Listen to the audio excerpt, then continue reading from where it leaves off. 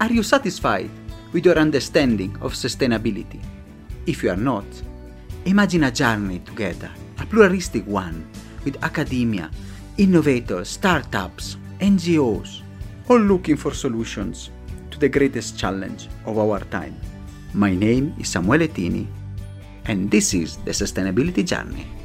We are going today to discuss small things that matter, and we are doing it with an expert that is coming from Iceland, and now she's based in the United Kingdom. Her name is Gia Arendottir, and she is a leading entomologist. She is a trustee of the Royal Entomological Society and also a program leader and a researcher at the National Institute for Agricultural Botany. Welcome, Gia. It is a wonderful pleasure to have you here. Thank you, Samuel, and thank you so much for having me. It's great to see you and speak about this.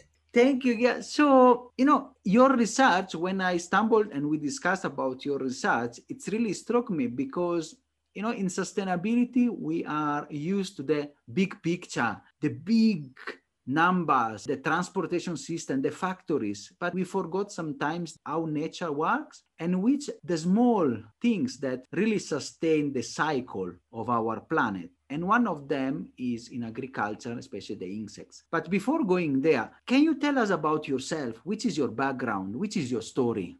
Starting at the beginning, I grew up on a farm in rural Iceland where I was helping out with herding cows from when I was about 5 or 6 years old, and helping with the growing and the harvesting of crops and vegetables. And then I did travel the world, and I went to university, and I thought I wanted to go and save some endangered animals. So I went and studied biology and wanted to go and work with some nice cuddly animals like tigers or pandas. But in the end, I did some work in ecology, studying the ecology of insects and up in the highlands of Iceland for a while. And then I moved to the UK to do my master's looking at water beetles. And then I did my PhD looking at aphids in willow trees that were then being used for biofuel. And that's how I got back into agriculture and agricultural research. And realizing the importance of insects in agriculture, both as pests, but also as beneficial insects. And that's really where I've landed. I'm quite passionate about agriculture and the food system and the sustainability aspect of that. That's where I've really landed with my both professional and personal passion, I suppose. Wow, that is a very diverse and very rich. You have achieved a lot in the research. Now you have also the passion that is coming for your background and your early days in the farm, where you were seeing also Mother Nature cycles in action. The big problem is the population. Population is expected to grow to 11 billion and more within the end of the century. And one of the SDG number 2 is to end hunger. And to end hunger with a sustainable agriculture. I mean, the current pattern of agriculture, it's really, chemical intensive, pesticide intensive. That is out the dilemma. We need to produce more, but we need to produce better and with less harm to the environment. And that is where your research, I think, comes from. Can you tell a bit more about it briefly, and then we can discuss it? Because where and how we can really have sustainable agriculture, especially dealing with the pesticides and the insects. It's a really important point. If you think about a farmer and he's growing crops, and they've got so many considerations, and one of which is insect pests in agriculture.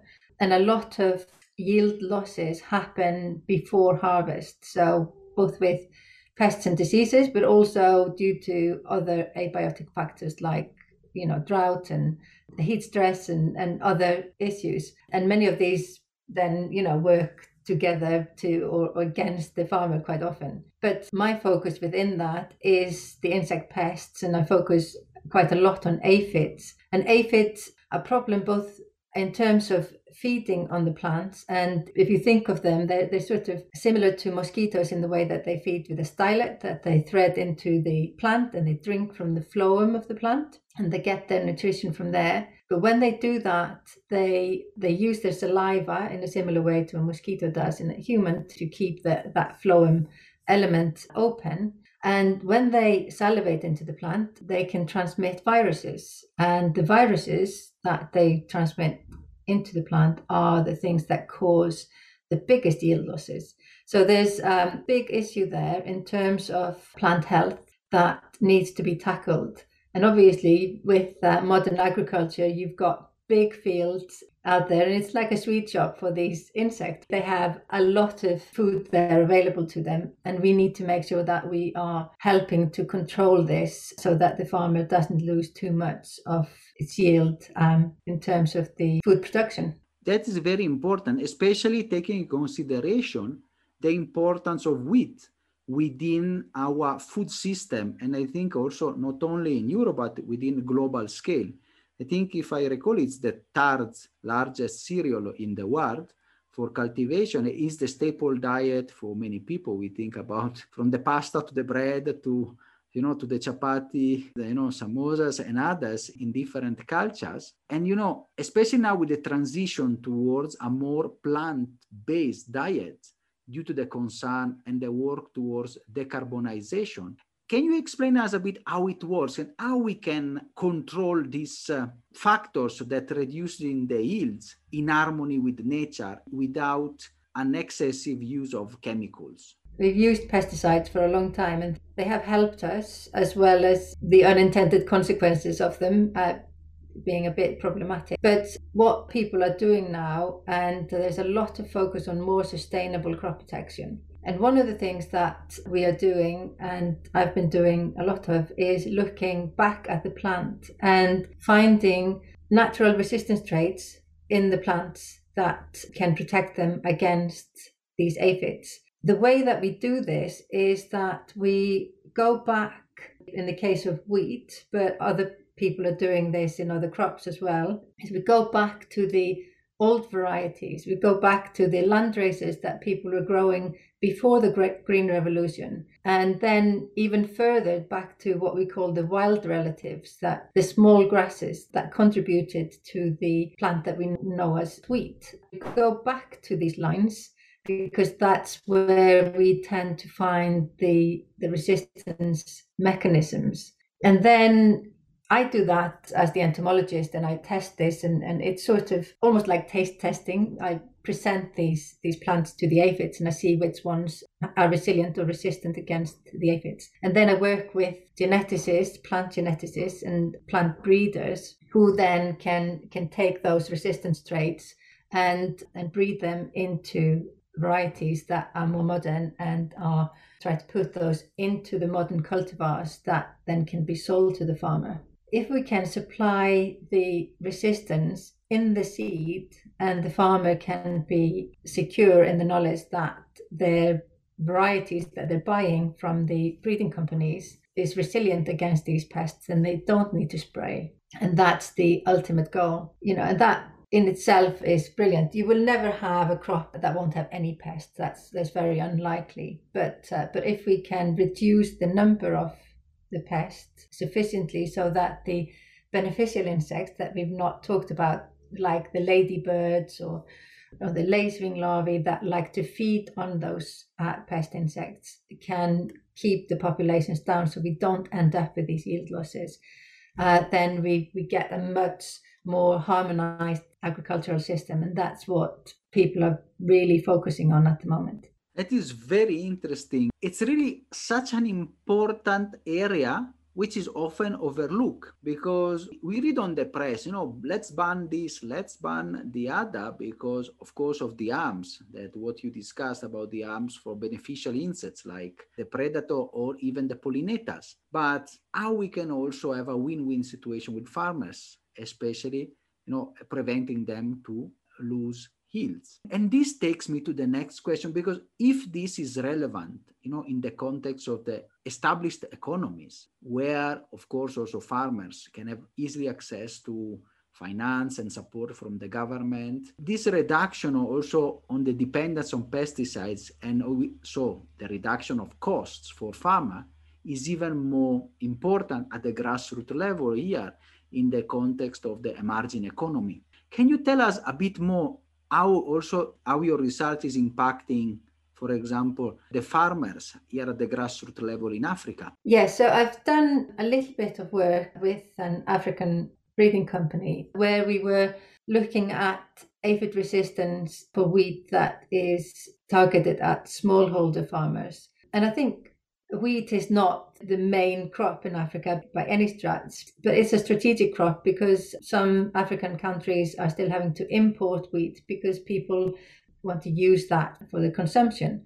We had this project where we were identifying aphid resistance in the wheat varieties that were being used in Africa, and with a view to breed this into these varieties for the local farmers. And we always have to be mindful of using varieties that are locally adapted when you're working. So a variety that's bred for the European environment is not necessarily the best suited to be grown in, say, Kenya or Zimbabwe or Brazil for that matter.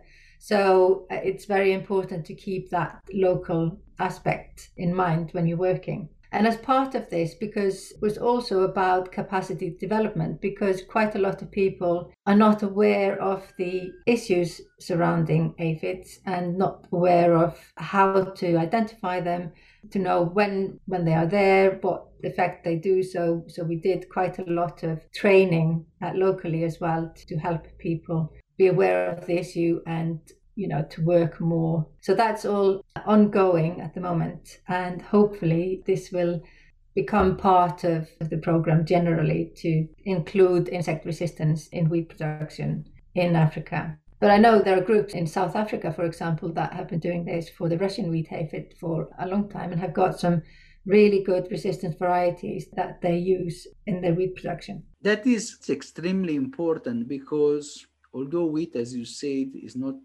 one of the fast cereal, as well here there's production, consumption of bread, and there is also a huge import. So it really helps also the small scale farmer in Africa. And I want to ask you, which is the impact? For example, we have discussed now how this can reduce the chemicals of application and others. Which is the impact, for example, of a resistant plant, and how far you can reduce your utilization of chemical, which is also can help also benefit the final consumer, which is exposed to less poison in a way. I think, the impact is on the environment is a great impact in terms of improving the health of the agricultural environment. And it saves money for the farmer in terms of not having to buy and utilize the pesticides. It saves on the carbon footprint when the farmers in the more developed world are having to use big machinery to go over and spray.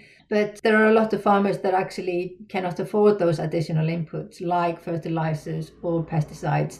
So if we can develop and deliver that resistance in the seed, then it won't be a saving to them because they wouldn't be able to buy those inputs, but it secures their yield and makes it more likely that they will have a good yield at the end of the year. You did mention about it being a global problem. And what is really interesting and I find really great about this sector is that people from all over the world are working together. So I have colleagues in Pakistan, in India, in China, in Brazil, in Argentina, in Uruguay, and people are all talking together about the problems they're facing. It's really much a global effort in this research and in trying to make the most resilient plants that are appropriate for each of these growing areas.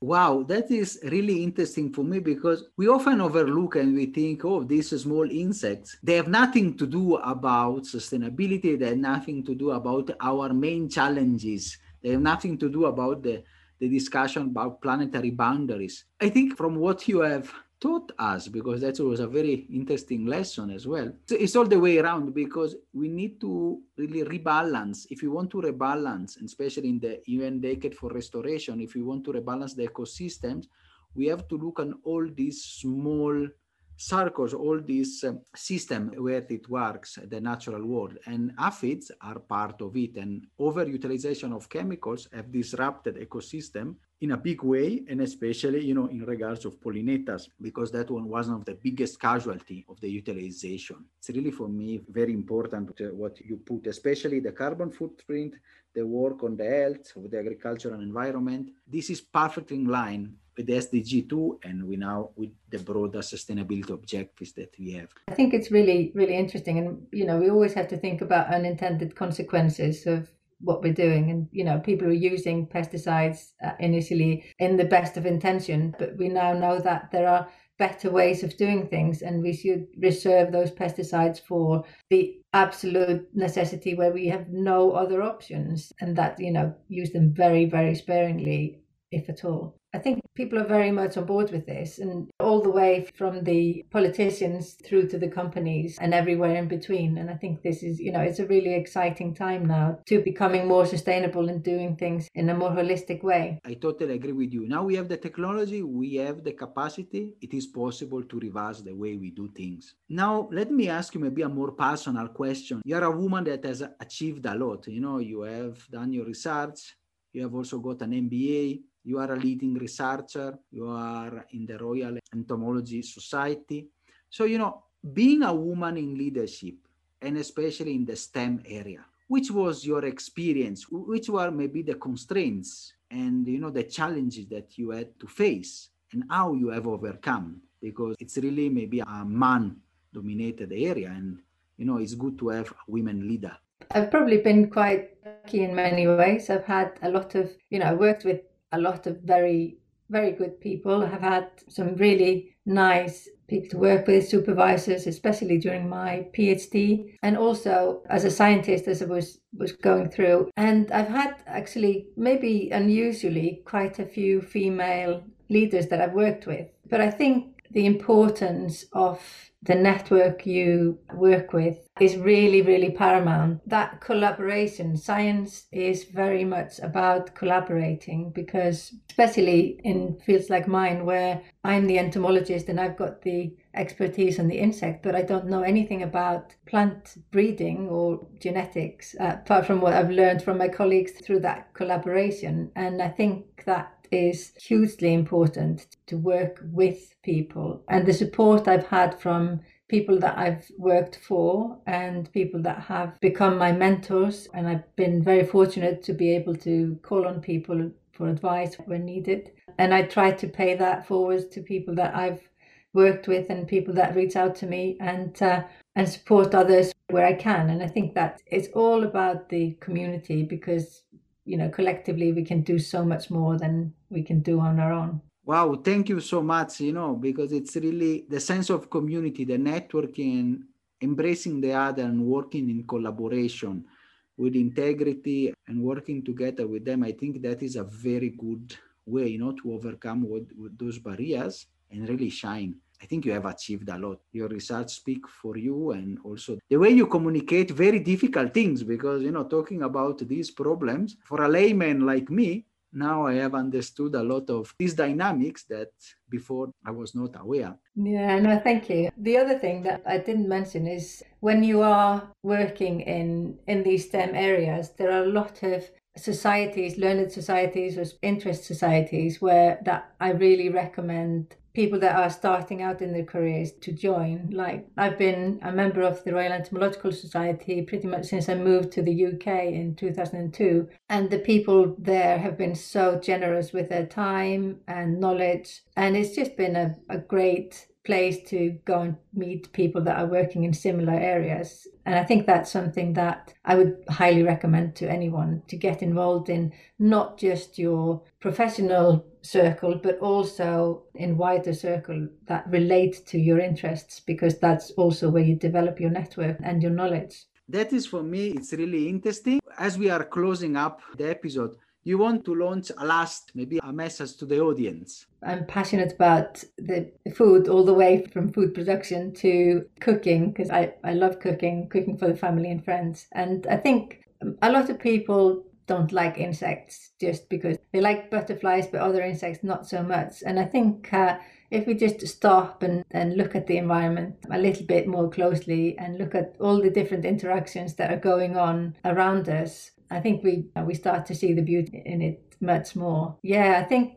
supporting sustainable agriculture where they can with their choices, as users and consumers, I think that would be a great step forward. That is wonderful. Yet I think you have given up a wonderful lesson, and we are very grateful for this shedding lights to an often overlooked sector and an often overlooked problem, which is very crucial for our very survival, because it's the food we eat. And everybody likes bread, pizza, chapati, or whatever other foods. It's really interesting. So maybe we'll see you where you are going in your research, maybe for a future episode. And I'm very, very grateful. I want to thank you from the deep of my heart for your research and your such an important work, which is not under the spotlight, but is crucial for our planet. Thank you so much, Samuel, and thank you for this podcast. I've really enjoyed the episodes I've listened to so far.